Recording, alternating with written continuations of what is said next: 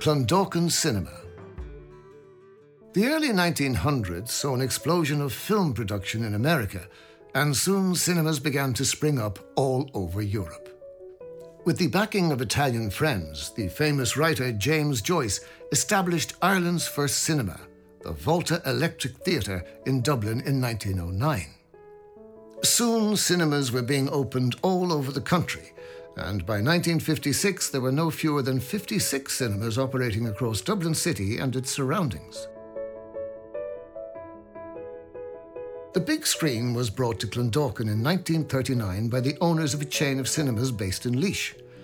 Teaming up with the local Ging family, an old bus depot on Main Street was converted into the Tower Cinema. The 350-seat cinema opened with the film Mystery of the Wax Museum, starring Lionel Atwill. There was a change of programme every night in the early years, and people came from the surrounding areas to enjoy the films. The social nature of cinema going and the liberal cultural messages of the American films had a liberating effect on their Irish audiences, much to the alarm of some.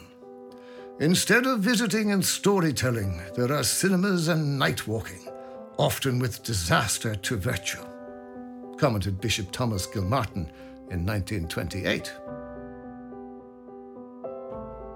A worldwide decline in cinema going throughout the 1960s and 70s was reflected in Ireland, partially due to the increasing affordability of television sets from the 1950s onwards.